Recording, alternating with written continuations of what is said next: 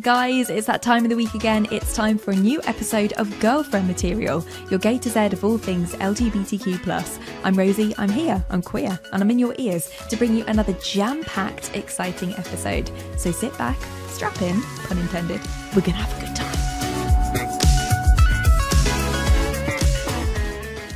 We'll stop our talk about foraging breakfast. Although I kind of want to open our episode now with like what you have. Like it's such a wholesome breakfast. Like you, please tell the listeners again like what you have. Oh, so we really are starting. I think with we're going to the start sound check question. We'll start because doing so it. many podcasts begin before the official introduction. Can you that tell you what I'm hear. doing? It's a little cheeky intro into our episode. Yeah. yes. Well, and the question that sound engineers and producers always ask guests and presenters is, what did you have for breakfast? Yeah. Because everyone's got an answer to that. Yeah. Usually they can remember what they had that morning. And yeah, my wife and I don't know if it's healthy. It's kind of healthy-ish. We normally have some strawberries and apple and nuts and seeds, various sorts, flax seeds and chia seeds and whatnot. So, yeah, that's a bit fancy, isn't it? It's fancy, Rosie. I Yeah. like it because do you know what I had for my breakfast this morning and why I wanted to open on this is I had a Quality Street. Yeah. Which one, though? It was the leftover one actually. It was the fudge. I had the bowl. fudge. Yeah, they do get left over. They're a bit don't they? shitty, the fudge. Sorry. If you're a fudge eating Quality Street person, then no shade. But it was definitely the last one in the bowl, so it was you can tell what stage of the food shopping week that I'm in. But anyway, breakfast is an important meal. It is an important at least you had meal. something. At least you did have that. Well, Quality this is the Street. thing. It was one of my 5 a day, one of my 5 Quality Streets a day. Yeah. But anyway, Rosie, another Rosie. I'm so No. excited. I don't think I've actually done a podcast with another Rosie before. Gosh, I'm trying to think if I have. I've met other Rosies, and Yeah. I've certainly done comedy gigs with other Rosies. Yes. Rosie Jones, for example. We were on together a couple of years ago. But yeah, I don't know if I I've done a know. podcast with a Rosie. This is a first. An excellent name, a great choice of name. Yes. But yes, I'm joined today, for the listeners who are listening to us chatting about Quality Street breakfasts, by the lovely Rosie Wilby, who's a comedian, podcaster, and author of The Breakup Monologues, a book which covers how to turn your heartbreak into positivity, which I hope that I've got right. I think the essence of it is there, but I'm going to throw it over to you to kind of describe it a little bit better than I do. That is a good way of summing it up, actually, because the subtitle of the book is The Unexpected Joy of Heartbreak. And a lot of friends, when they first heard that, were like, well, Rosie, what are you on about? Yeah, what you that on? sounds crazy.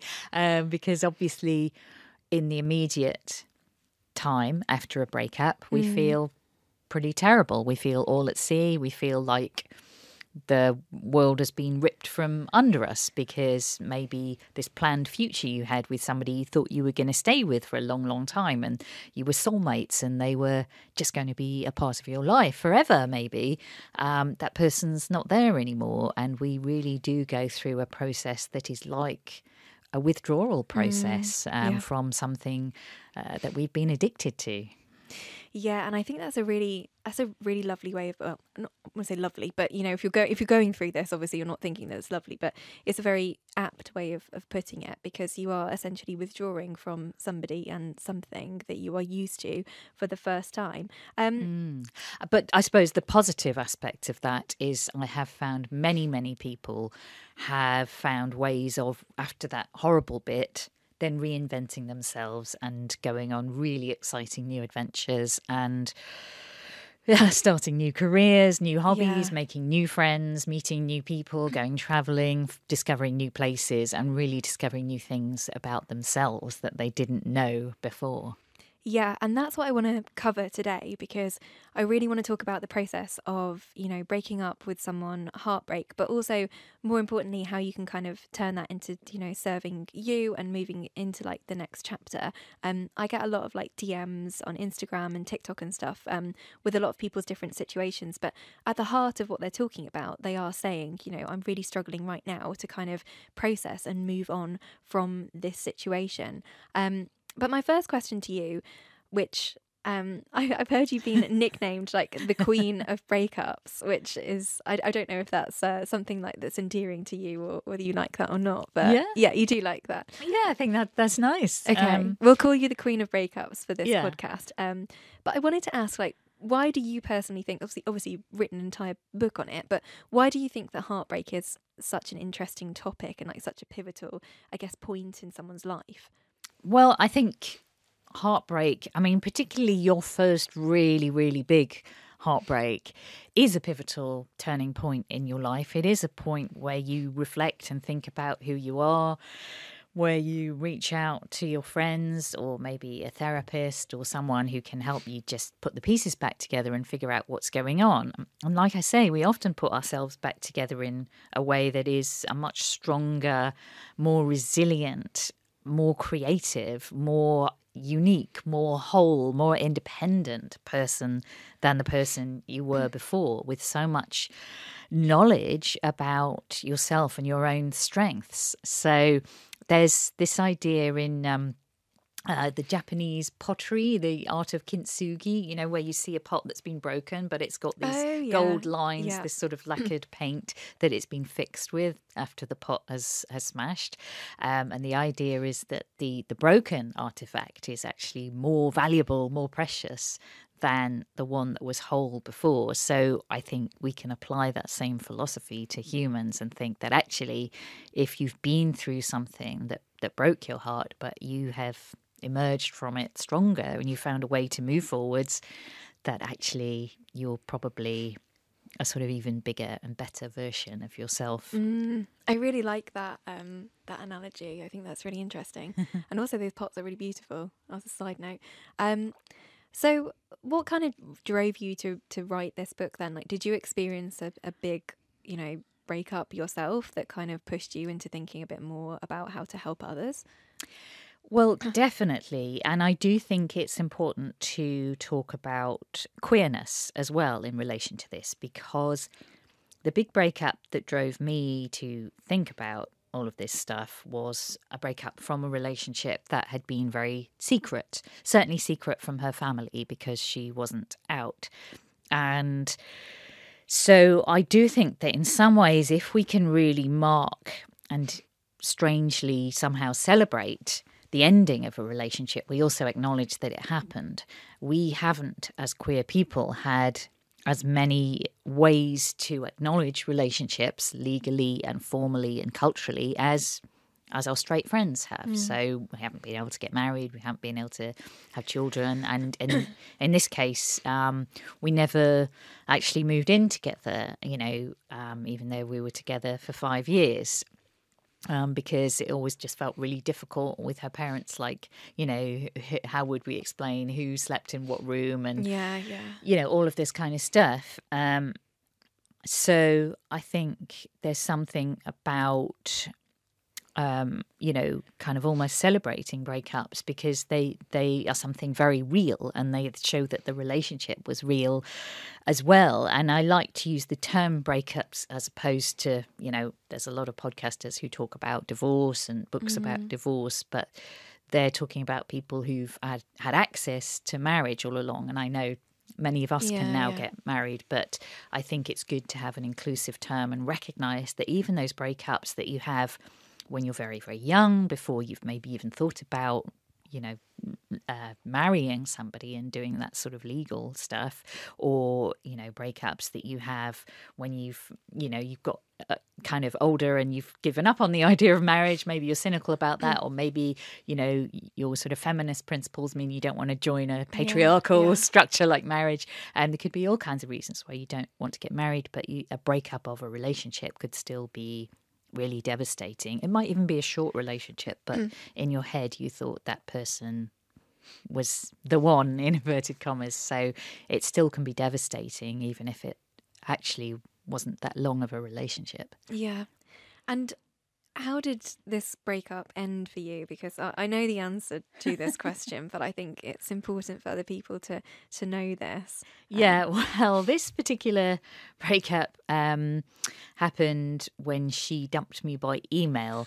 And yeah, ouch. Which at that time, this is going back a good few years now, and it was before we had this culture of ghosting and people disappearing. I suppose now it might seem quite quaint. What's the subject? Was there a subject on that email? Yeah, the subject line was pushing and pulling, and I thought, oh, that sounds weird. That's, better give that a click and that open doesn't it up. sound too good. Yeah. So it was a breakup email, and I felt that it should have been something we had a face-to-face conversation about. But sometimes it's difficult, isn't it? Because when you have a face-to-face conversation, emotions get in the way, and maybe if you've got to break up with somebody, you're worried that face-to-face you're not going to actually be able to go through with it and be able to do it. So I can kind of understand, with the benefit of hindsight, with that clear-sightedness, but at the time I thought it was a bit of a sort of cruel and abrupt way to end a relationship. So in my comedy, I joked that I felt much better once I'd corrected her spelling. Was it bad? No, it wasn't at all. That joke is really all about my own pedantry rather than it was absolutely fine, her spelling. I said that I changed her punctuation and changed the font, break up in wingdings is actually far preferable. But yeah, exactly. This is about me, sort of my pedantry, but also how you sort of try and make a message like that feel more palatable. And you've sort of got to use humour. You've got to phone a friend and kind of go, oh my God, she dumped me by email. How rude, and then you sort of just chat about it and joke about it and find some sort of dark humour in it all. I mean, I don't think there's any perfect way to break up with somebody. I recently broke up with my girlfriend. When I say I broke up with her, we mutually broke up. I actually saw her a couple of days ago, and we sort of had a little bit of a laugh, but it was in an underground car park in Brighton, of all places. And we were saying, God, it was really dramatic and also quite depressing. And she said, oh, I'm actually going back there tomorrow. And I was like, oh. But we're on good terms with each other in terms of our breakup, which maybe I'll touch on a bit later on when we're talking about it. But what do you think is like the worst? What's the worst breakup that you've heard from other people? Because I have a story, but I'm intrigued to see if you have like a bad breakup. Well, a lot of my performer friends who've been on my podcast, which is also called The Breakup Monologues, like the book, they have told me stories about when they've been performing comedy, or some of them are writers and they might be performing spoken word or some kind of performance on stage. They've seen an ex in the audience, but then realised, actually an ex that they don't even know is an ex yet, a partner, lover, somebody they've been having something with. But they're clearly with somebody else in the audience at their show. Well, they're on a date to their show. Yeah. How brazen. I know. Wow. Yeah. I've had a few people I know have been like, I looked out into the audience, I saw the person I thought I was seeing, or maybe we had a bit of a thing going on. They were with somebody else. Wow. I mean, I've not heard that one before, but that's crazy. I have a friend who got socially distanced, broke up with in a park over lockdown, which was quite bad. And then they had to keep their distance from each other. And so he was shouting, I don't want to be with you anymore. And she was just like, what? And he was like, it's over. And she just like couldn't hear half the conversation. So I thought that was quite a bad way to end things. Yeah. But we will move on, and we won't talk about necessarily the negative aspects of things. But there's different types of heartbreak, isn't there? Like in terms of how you, I guess, like what I want to talk about is like how you kind of can process those different types of heartbreak or heartache or breaking up with someone, what they might look like, and also how you can kind of recognise it. So I don't know if you can sort of describe what different types of heartbreak look like for people. Well, it depends what different types you're talking about. I mean, I think there's already a binary that perhaps we started to hint at, depending on whether you were the dumper or the dumpy. Yes, yeah.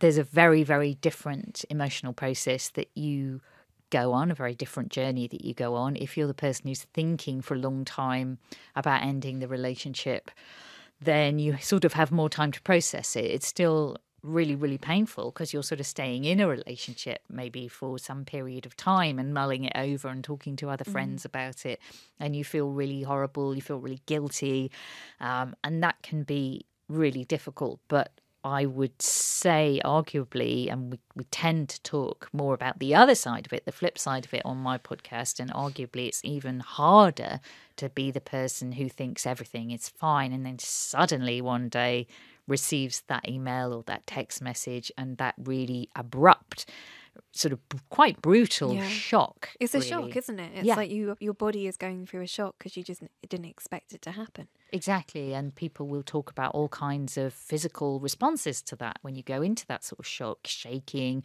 breathlessness, fainting, blacking out. And then as the days go on, loss of appetite, disrupted sleep, just really unable to concentrate or focus. There's quite a discussion at the moment about whether employers should let people have a day off or time off, compassionate leave after a breakup. Do you think that they should have a day off? Oh, definitely, because I think it's just like a bereavement or another type of loss, really, and we're not going to really be able to function normally. Any normal human being, wouldn't be functioning at their best in those few days, and they would need to take that time to heal so that they can come back refreshed and a bit repaired, like the Japanese pot that we were talking about earlier on.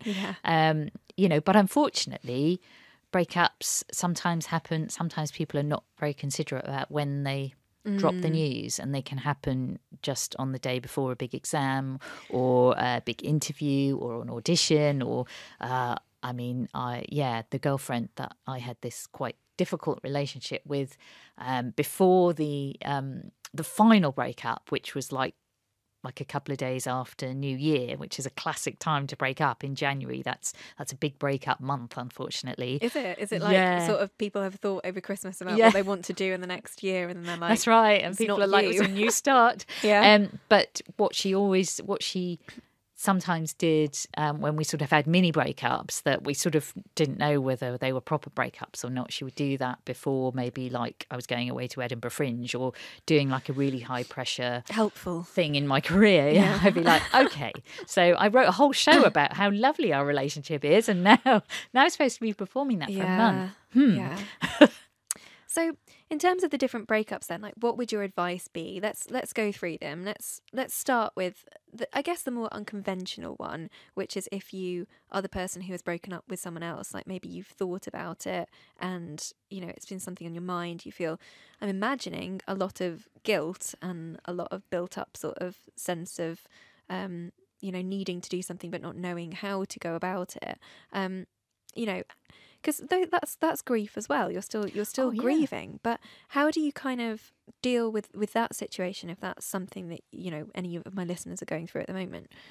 I think it's really important with any type of breakup to communicate with the people around you who care about you, and I think it's complex within our community, especially because often queer women all end up being in very interconnected groups of friends. So I don't know how you find it, but I find that, my wife now and my previous partners have generally got to know all of my friends. So it can feel difficult to find somebody that you could go and talk to if there are any problems in your relationship, because you think, I'm then sort of putting that friend in a weird position, like in the middle of something. Yeah, they're almost getting like your side of the story and their side of the story, and then weighing it up, and then hoping that they don't go back to the other person and then tell on this. I know, it's so complicated, very but complicated. I'm sure most of us do have, good long-term friendships where we know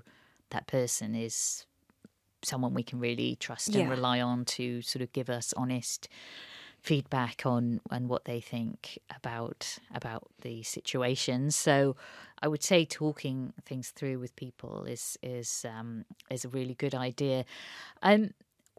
I know I was talking once to the comedian Jess Foster-Q about her journey of being with a man who was the father of her child and then falling in love with a woman. And when she knew that she had to break up with him, what she wanted to do to sort of make the whole thing less horrible, really, and make herself feel less horrible and like he was going to have some kind of say in how it played out. She wanted to allow him some kind of agency. So she wanted to say, look, the breakup is happening. I'm sorry, that part of it is non-negotiable. But everything around how that breakup plays out is totally up for grabs and up for discussion. And I really want us to be able to discuss it and talk about it. I'm not telling you what has to happen and how it happens in terms of where we live, how we co-parent, all that kind of thing. So I think, particularly if you've got any commitments together, like a child, or if you've bought a property together, or even if you have, friend networks in common, or if you've got to know their family, they've got to know your family, and you have those kind of sort of interconnections, it's a good idea to think about how you can hopefully break up compassionately. And I know the idea of sort of conscious uncoupling sounds a little bit pretentious, doesn't it? But I always say that queer women invented conscious uncoupling long before Gwyneth Paltrow. Yeah, I'm laughing because I'm just thinking about like my breakup like a couple of months ago, and I think we definitely went down the conscious uncoupling route, especially because I think a lot of the stuff that we did as a couple was online. So we did a lot of like, people knew us as a couple, and it was very challenging because it was like I had to sort of break the news to everybody else who would be upset because they knew that, me and Charlie were no longer together. But I think it's true, like as a queer woman, you do think about these things maybe a little bit more.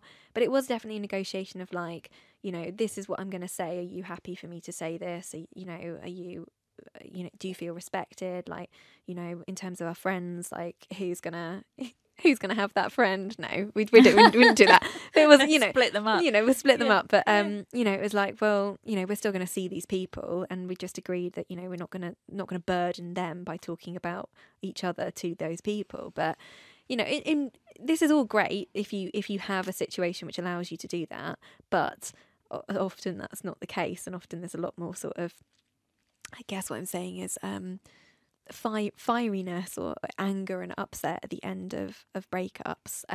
So I guess that was my next question, because it's, maybe if you're a little bit older, it's easier to do these things. But maybe it's your first heartbreak. Maybe you really love this person. Maybe they dumped you. How the hell do you navigate a situation like that when you can't consciously uncouple? Well, yeah, and what I would say is, I don't think as we get older it necessarily always gets easier. No, right? that was a wrong way to say it. Well, but I know what you mean. We perhaps have some more experiences to draw on, but it's still so painful, and we're all human. So I think the reaction is just to feel so rejected. And feel like it questions our sense of self and sense of identity, which, if we're part of the LGBTQ plus community, might already feel fragile, feel complicated. We might just be coming to terms with our identity if we're younger, or even if we're older, and sort of finally feeling comfortable in our own skin and those kind of identities. So it's really, really tough, but I do think the answer is always communicating with other people. Even if it's too difficult to communicate with your ex, it's maybe too painful for a while to really speak to them or think about them, and you just need to have that break and that sort of refresh and reset before you attempt even some kind of friendship, which is something that I think that a lot of queer women head straight into, don't they? They're just like, well, we're breaking up, but we're still gonna be best friends. And it's like, well, you're just in the relationship. You're still in the relationship. Like, what are you playing at? Yeah, I don't know. I've definitely done that. I've done that lots of times as well. It's so common in the queer community and like, when is the day that you actually break up? It's so interesting because obviously a relationship, as it gets further down the line, may have stopped being a sexual relationship a long time before you actually say, out loud that this, we're like friends now. This isn't really a sort of romantic and sexual relationship anymore. Yeah, I know a lot of people who have felt that as well. Like they've been in these sort of platonic relationships that they think are relationships, but then actually it just turns out that they're just friendships. And do you think that like as queer, queer folk, like it's harder to kind of unpick like what makes a friendship and a relationship as opposed to maybe a straight presenting couple? It's so interesting because I've been speaking and thinking and reading a lot about friendship at the moment, because I recorded an episode of my show with a couple of experts on friendship, a couple of straight white men actually, which is kind of interesting. And I was trying to inject some of my sort of different experiences to the generic sort of heteronormative, women find it easier to make friends, men don't really make friends because they leave it all to their wives and so on. So I was sort of trying to open that up a little bit because so much of what we documented about the science of friendship is based very much around the way that heterosexual women and heterosexual men organise their friendships. And it's so interesting how in the queer community, there's far less of a boundary between sexual, romantic relationships and flings and flirtations and the sort of platonic friendships. And I certainly have experienced in my lifetime, and certainly when I first came to London a few years ago now, there was quite a culture of kind of having a bit of a fling or a bit of a flirtation, a bit of a snog or whatever, as a way of kind of getting into a friendship, initiating a friendship, because there's no real cultural script for how do you become friends with someone. It's not like asking someone out on a date. So queer women, I don't know, sort of, 30, 40 years ago or so, that was sort of quite... Well, you just go around kissing people and then be like, well, quite like you, we should be friends now. Yeah. I mean, it was, when I came to London a young student in the 1990s, and I think it was a hangover from the sort of lesbian commune culture of the sort of 70s and 80s. And... yeah, there was still quite a lot of sexual freedom, really, and I think that has changed a lot. And so I suppose friendship and sort of physical intimacy were a lot more interconnected than they are now. But I still think in our community they're more interconnected than they are in the sort of more heteronormative world where it's really seen as completely separate. Yeah, absolutely. I have to agree with you on that. Firstly, that also sounds very fun about the 90s. Maybe we should reintroduce this culture back into London. Watch this space. Maybe I've got an event coming up. But would you classify those as like situationships then? Like I would sort of say, because I've been reading a lot about it. I'm very, very interested in situationships because it's like that border between platonic friendship and a relationship, but you're not. It's like that feeling, I think, of when you're with someone but you're not really with someone. So I think a lot of people do end up falling into this sort of situationship trap, and it's like if you find yourself though going around in circles, like, as I don't know if you have, I've found myself going around in circles multiple times with people that I've sort of had these situationships with. And in the end, I feel like you do kind of, one of you has to make the choice whether it carries on or whether you end that. And I have previously ended a situationship, not consciously, because I'm a lesbian. I mean, you can't have a conversation about these things. It was just more of a sort of, ending of things. But I guess how do you know, like, how do you protect yourself and how do you know when, something isn't serving you? Yeah, well, this is really interesting because I'm currently writing my first novel all about a sort of situationship that the sort of main character doesn't feel she has the agency to either make more serious into more of a structured and formal relationship or end. Yeah, and she doesn't really know what's happening. And I think it's difficult because I think these situationships can feel incredibly compelling because they retain some of the thrill and excitement that maybe our relationships that become more serious lose a little bit when you move in together and you we sort of become a bit acclimatized to that person, and it's like, oh, it's just you.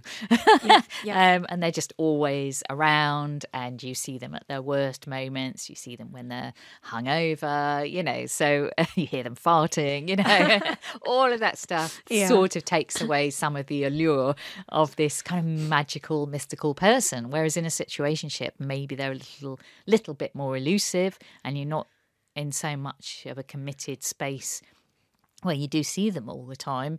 And you kind of do find yourself thinking, oh, what if they are the one, if I could only get them to commit. So that can end up being, like you say, a bit toxic. It can be toxic, and I think human beings, we absolutely love mystery, don't we? We love the uncertainty of it, and there's nothing more mysterious and thrilling than not knowing if your love interest is interested in you. Yes. Well, I mean, gosh, it's so interesting. It's like Sherlock or something, isn't it? It's unpicking it all. There's definitely stuff I thought about a bit in my first book as well, was this idea of reciprocity, and how I think queer women in particular, certainly me and a lot of my friends that I know, enjoy the chase, enjoy sort of being the person who pursues somebody. And as soon as that person I love the chase. The chase is fun. I know, but you can just be honest on this podcast. The chase is fun. When that person turns around and goes, yeah, I'm interested, you're like, no, it's no fun anymore. Oh, no, not that person. No, but it's true. And I think that's what maybe keeps people in these situationships, or even these sort of toxic, I don't want to confuse situationships and label this stuff with being toxic, but I think not always, because if everybody knows what the situation is, and it's, I mean, a lot of the times a situationship that's less full on, less intense, might be the perfect sort of detox after a really bad breakup. It might be a bit of fun to make you feel more desirable again, but there's no sort of, come on now, we've got to move in together, we've got to get married, we've got to do this and that and the other. It's just like a bit of fun. And I guess the question is when one person does want it to become more serious, and there's a divergence of people's needs. But if both people are on the same page, it's like, we're just going to have fun for a few months. I find often those are easier when there's a kind of set time limit, even though that can be quite painful if you're both, I don't know, if you're away in a certain place, like the holiday romance, for example. There's a date when you're going to be travelling home again, and maybe you'll keep in touch with that person, but the relationship that you've had is going to end because you're going to be over the other side of the world. Do you think that you can do that as a lesbian? Because I feel like we get so attached, don't we? I think even if I met somebody in Puerto Rico or something, I'd be like, right, well, I'm going to move here. Fuck London, fuck Spotify, the podcast, get myself to Puerto Rico. Do you think that is still possible? No. Well, it certainly puts a practical boundary on it, but emotionally you might well decide that was the person and always be wondering about them. But then again, I also have written a lot of articles about crushes and how I think they can be toxic if they become too obsessive and they're really governing your entire well-being and your life, and you're just stalking them on Instagram every day. Been there. Yeah, exactly.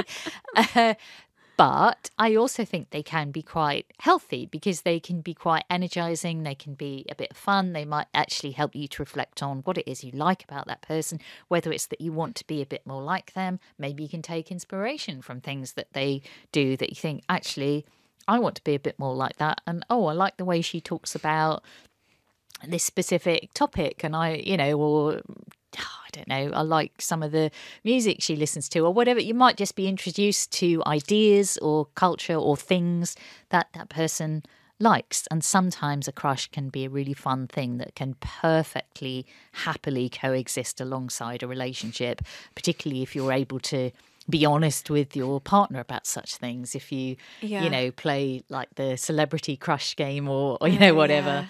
But it makes you just... I guess like stand up a little bit more and take notice of like how you look and, you know, what you kind of act like.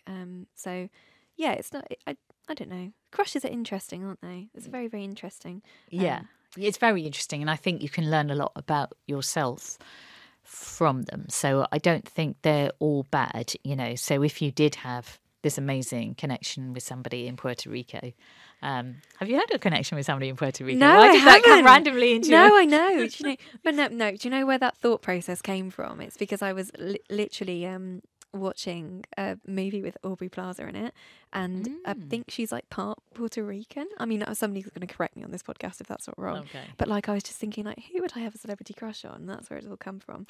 But Okay. no, there's sadly no one that I'm going to be moving over there. But yeah, I mean, but if you did have that connection and then still thought about them a lot, I don't think that's necessarily all bad. Yeah.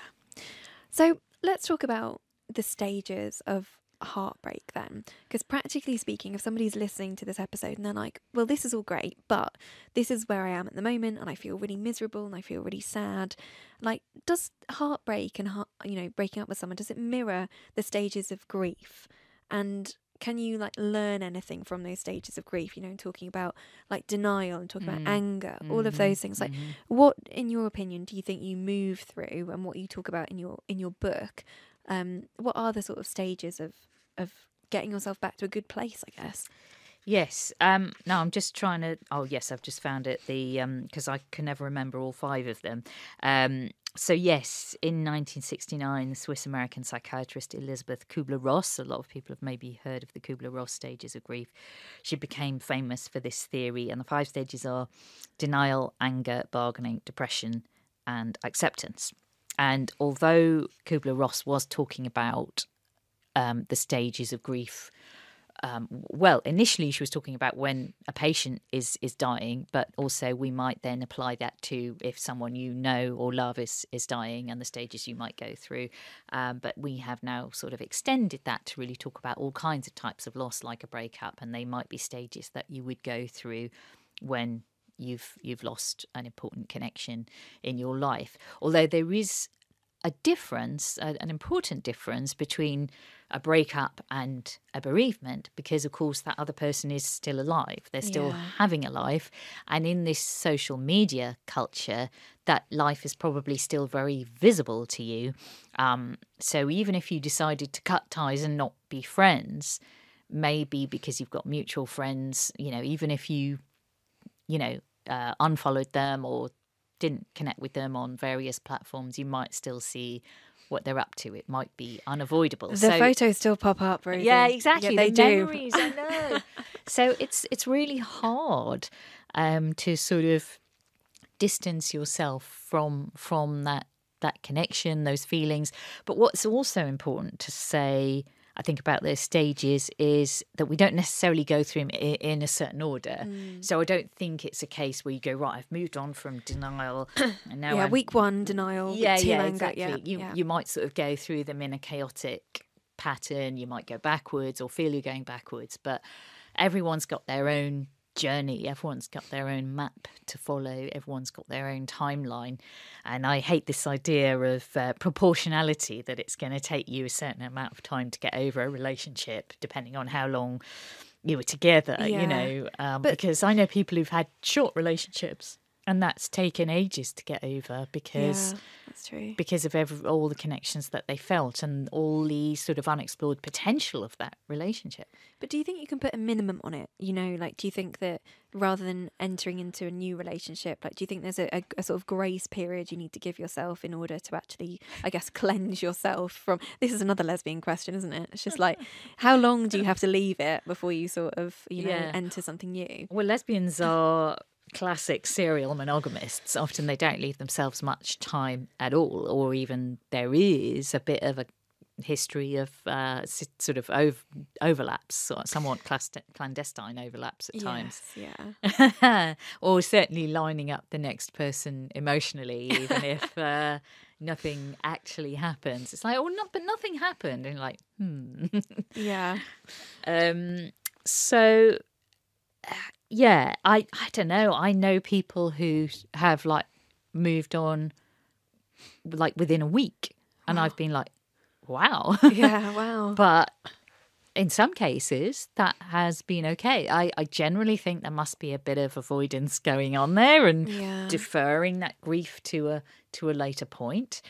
But you know yourself, you know what's right for you. And maybe if you meet somebody who you really connect with, who really you're very compatible with, perhaps you can communicate enough in that relationship around the fact that there's probably still some baggage, still some stuff to work through, still some stuff you need to sort out, because you had this other relationship that, you know, is still part of your history, part of your life, and it's just quite natural to work things through. So some people move on quickly, but some people it might really take many, many years, and that's okay as well.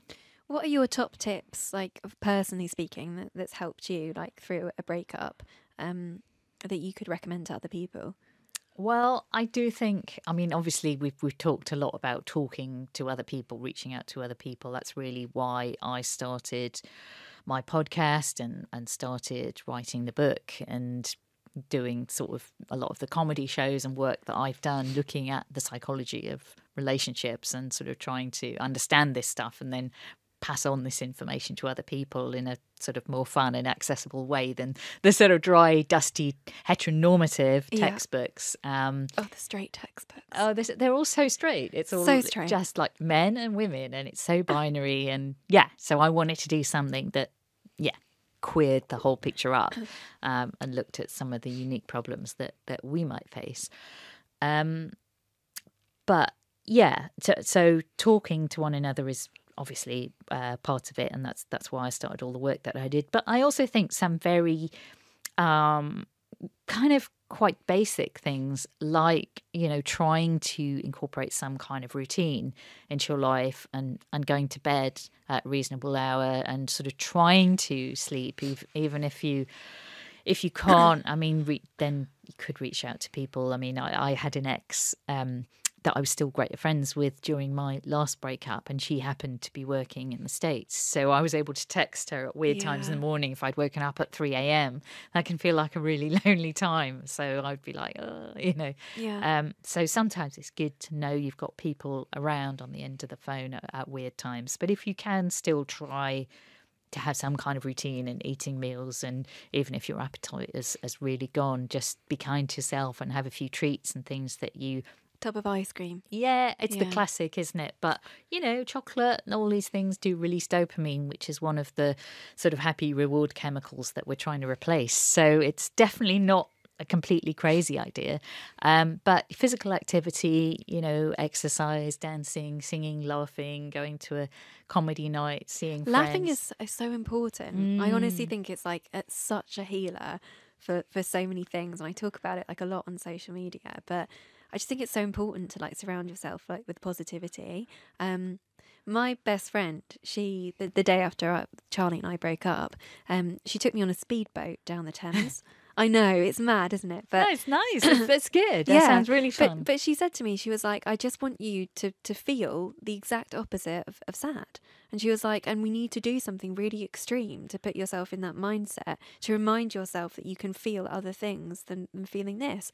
And I was like, this is fucking mental, Felicity. Like, what the hell? And she was like, book the tickets, meet me at the Embankment Dock.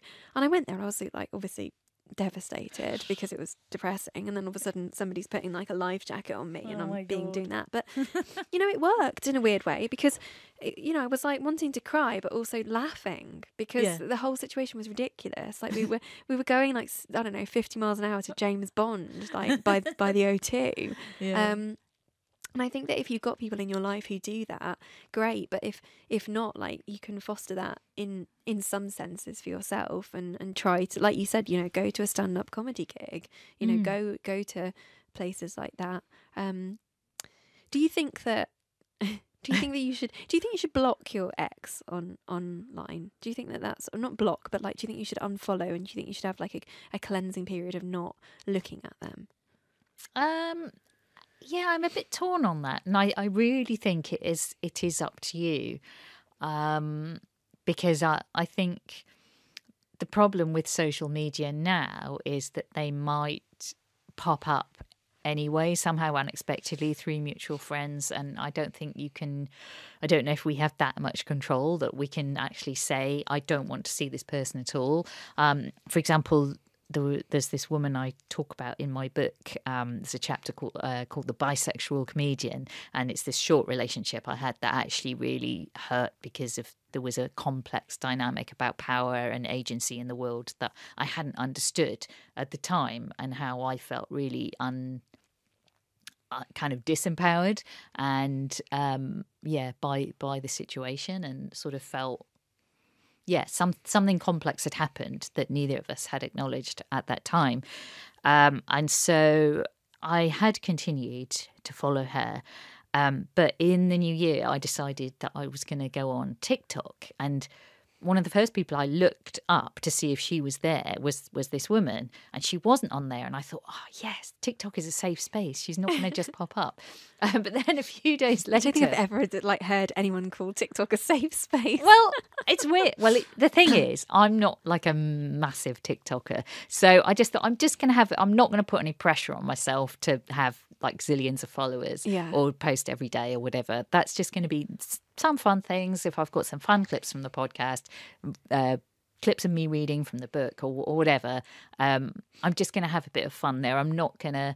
I mean, I've been someone who always used Twitter, but unfortunately that's changed. Yeah, it's X now, isn't it? Owned by Elon. Oh my God. But I just thought I'm going to have a bit of fun on there and not put pressure on myself. Unfortunately, a few days later, she started up on TikTok. And even though I wasn't following her, because I look at a lot of other female comedians and the hashtags that she was using, she was just coming up all the time. She on your view page. She was being served to you. Yeah, and I just thought, you can't kind of get away in a way. So I sort of, in a way, embrace it. And now I sort of deliberately almost look at people that I feel there's a bit of hurt there with, because I kind of want to remind myself why they're actually not right. So if they've posted something that me and my friends can kind of make fun of and go, God, isn't she annoying? It's actually quite satisfying. I like it. It's another side to Rosie's coming out. But on that note, though, that's actually a very important point, because I was watching a TikTok about how to get over a breakup, and one of the things that someone said is like writing a list of all the reasons that you can't be with that person, or all the things that you didn't really like. I'm absolutely not sitting on this podcast and saying that I actually have done this for my ex, because the situation between me and her was just that we just wanted different things in life. And I absolutely, she was a lovely person and we both have no hard feelings. But, previously in situations and crushes where I've been absolutely obsessed with someone and then been quite catastrophically rejected, it has helped me to kind of remind myself of being like, well, I never liked their shoes. They had awful shoes. Just like having a little list there. And it doesn't make, I feel like it doesn't make you a bitch. It just makes you, it's a little something, isn't it, for you to be it's just a bit of fun. Yeah, we're not sort of saying that person is a terrible person, but you are reminding yourself of the things that actually, like you say, wouldn't be right for you about them. And you're absolutely right. There is a kind of theory behind this sort of, they call it a negative reappraisal strategy, and it's been used with alcoholics, and they've been encouraged to think about the negative aspects of drinking, to sort of think, well, actually, even though drinking feels really tempting because I'm really addicted to it, if I think about the consequences of it, maybe I don't want to have a drink, maybe I shouldn't. And so we have to apply the same kind of logic to our relationships, and it's like, oh, I love thinking about that person and I'd love to get back together with them, but then if you remind yourself of all the things, like you say, that didn't really work, then maybe you have a different sort of view of it and a more clear-sighted view. And I also talk about, there's a chapter in the book about going for a sort of performance workshop with this performance artist I know, and she said, right, you've got to do something. I think I had like 90 seconds to create like a visual scene while she left the room that represented breakups. And I was like, oh God, what am I going to do? And there was all her bits and bobs in the room, and I had to use just stuff in the room. And she had an envelope of old photos. So back in the day, before we just put photos on social media, we used to print out our photographs, if you can imagine such a thing. I think I was on the cusp. I have a few printed and a few digital. So she had this envelope of old photos like we used to get developed and printed out.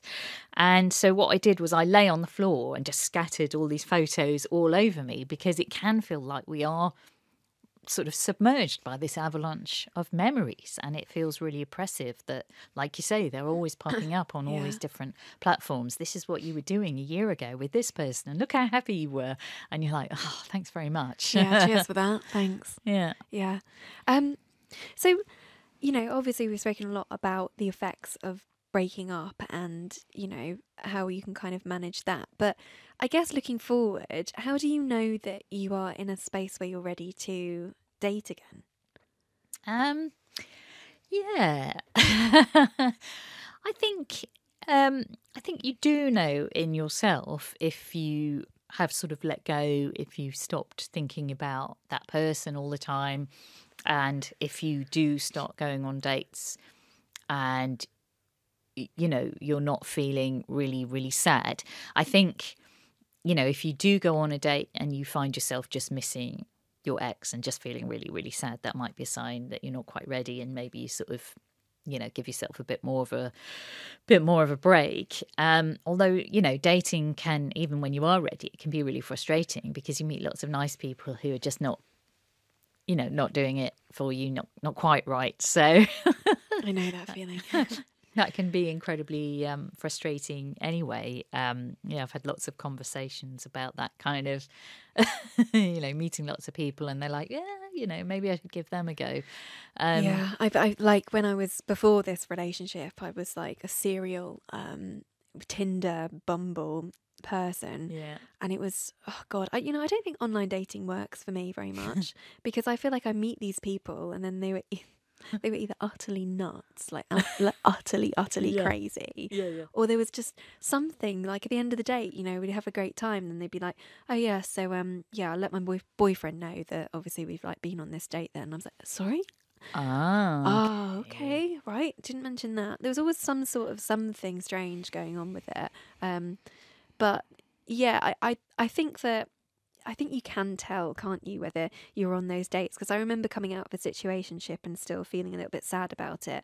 And I would go on these dates just to make myself feel a bit better. But I'd be sitting there thinking, well, you're not her, you know, this is really sad. And then I've been on dates where I'm not been in that headspace and I've been like way more engaged and way more sort of like, oh, well, yeah, I could see you for a second time, or you're really interesting. So I think...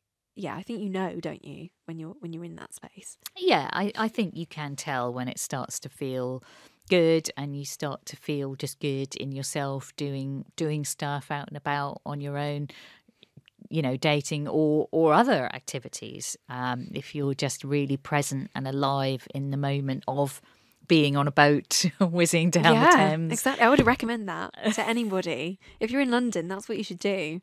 Maybe I should get sponsorship from literally the Thames, whatever people, whatever they were called. But I do think being outdoors is good. Being out in the world, and a lot of people I know recommend swimming. I think swimming outdoors for me, Brockwell Lido was where I have got over some breakups for sure. That's nice though. I like that. Yeah. Quick question: do you think you should get under somebody else to get over someone else?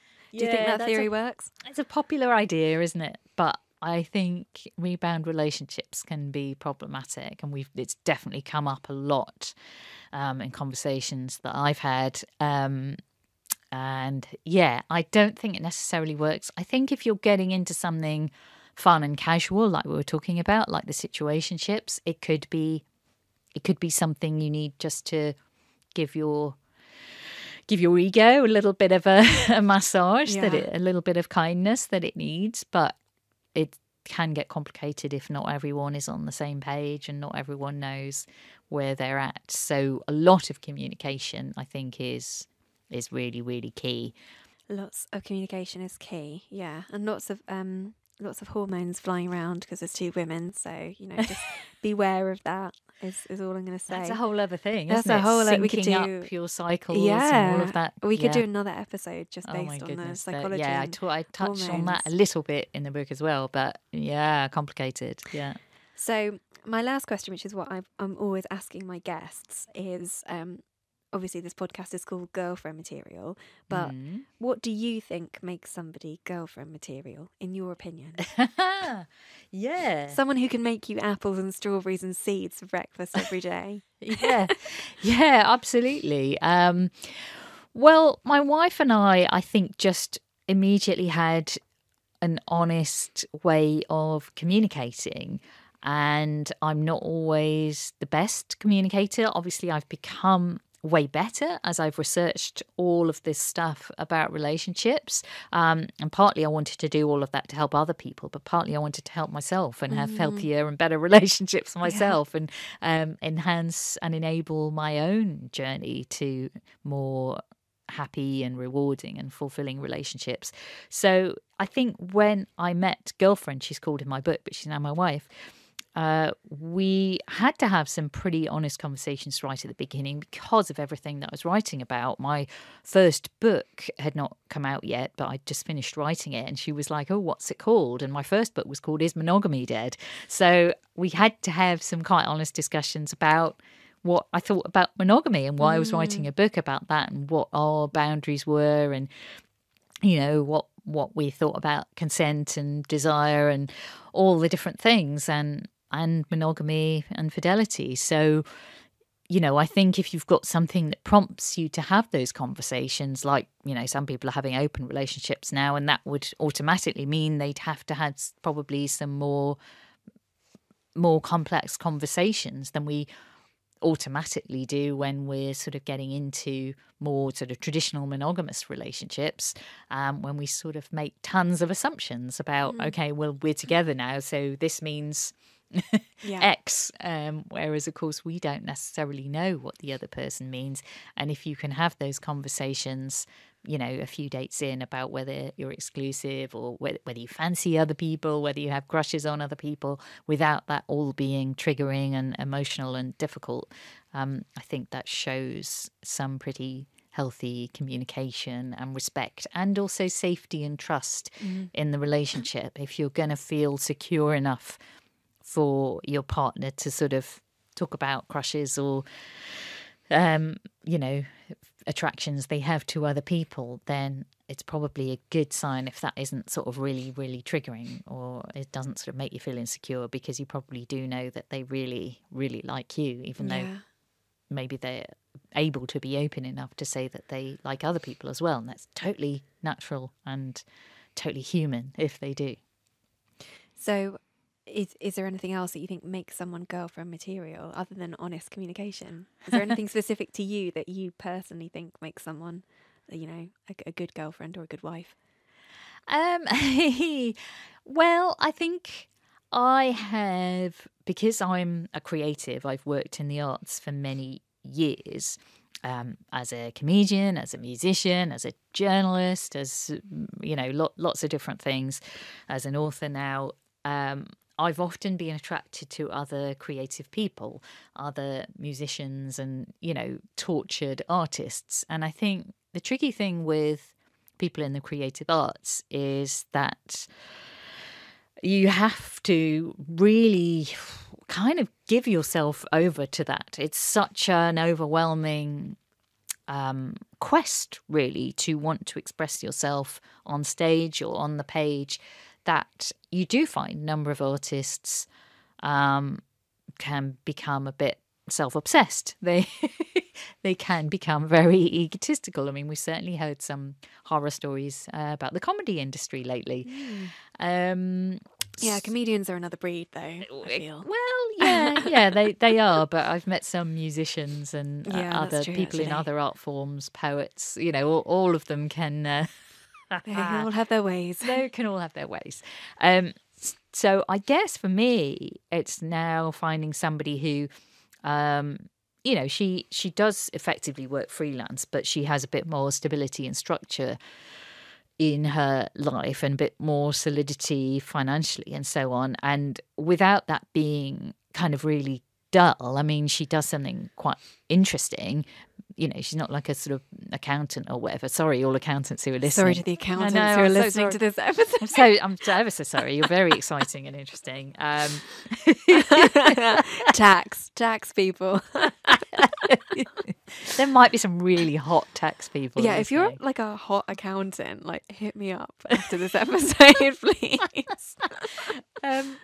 But I suppose, yeah, it's just taking me away from perhaps a template that I had a bit fixed in my head of what I was looking for. I wanted another sort of soulmate artist that we could kind of go and do art together and make stuff and create stuff.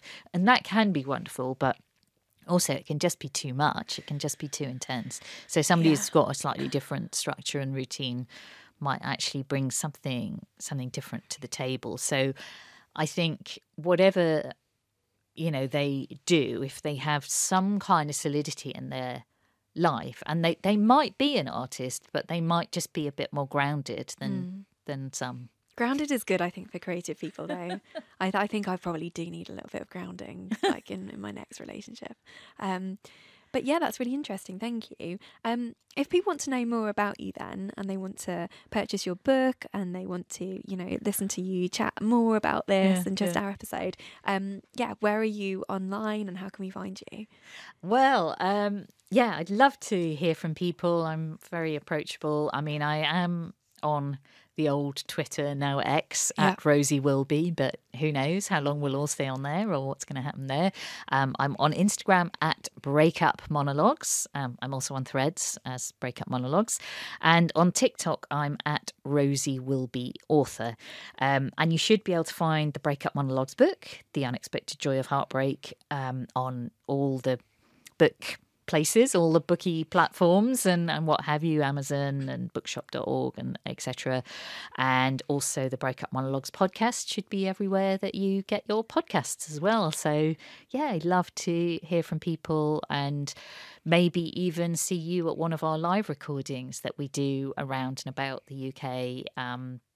We have a few coming up in London that maybe you'll be sharing for people depending on when this episode goes out. Yeah, absolutely. That's an important thing to note, that you do also do these live recordings so people can come along presumably and watch these. Yeah. And it's lovely when people come and be a part of the audience, because then they're sort of engaged in a slightly different way again, because we've sometimes had episodes where people have even shared their own breakup story. Yeah. Yeah. Well, thank you so much for coming on, Rosie. Thank you. And I just enjoyed our chat. It's been really interesting, cathartic to talk through some of these things. And if you're listening at home, and I hope that you've got something out of this episode, do make sure to check us both out online.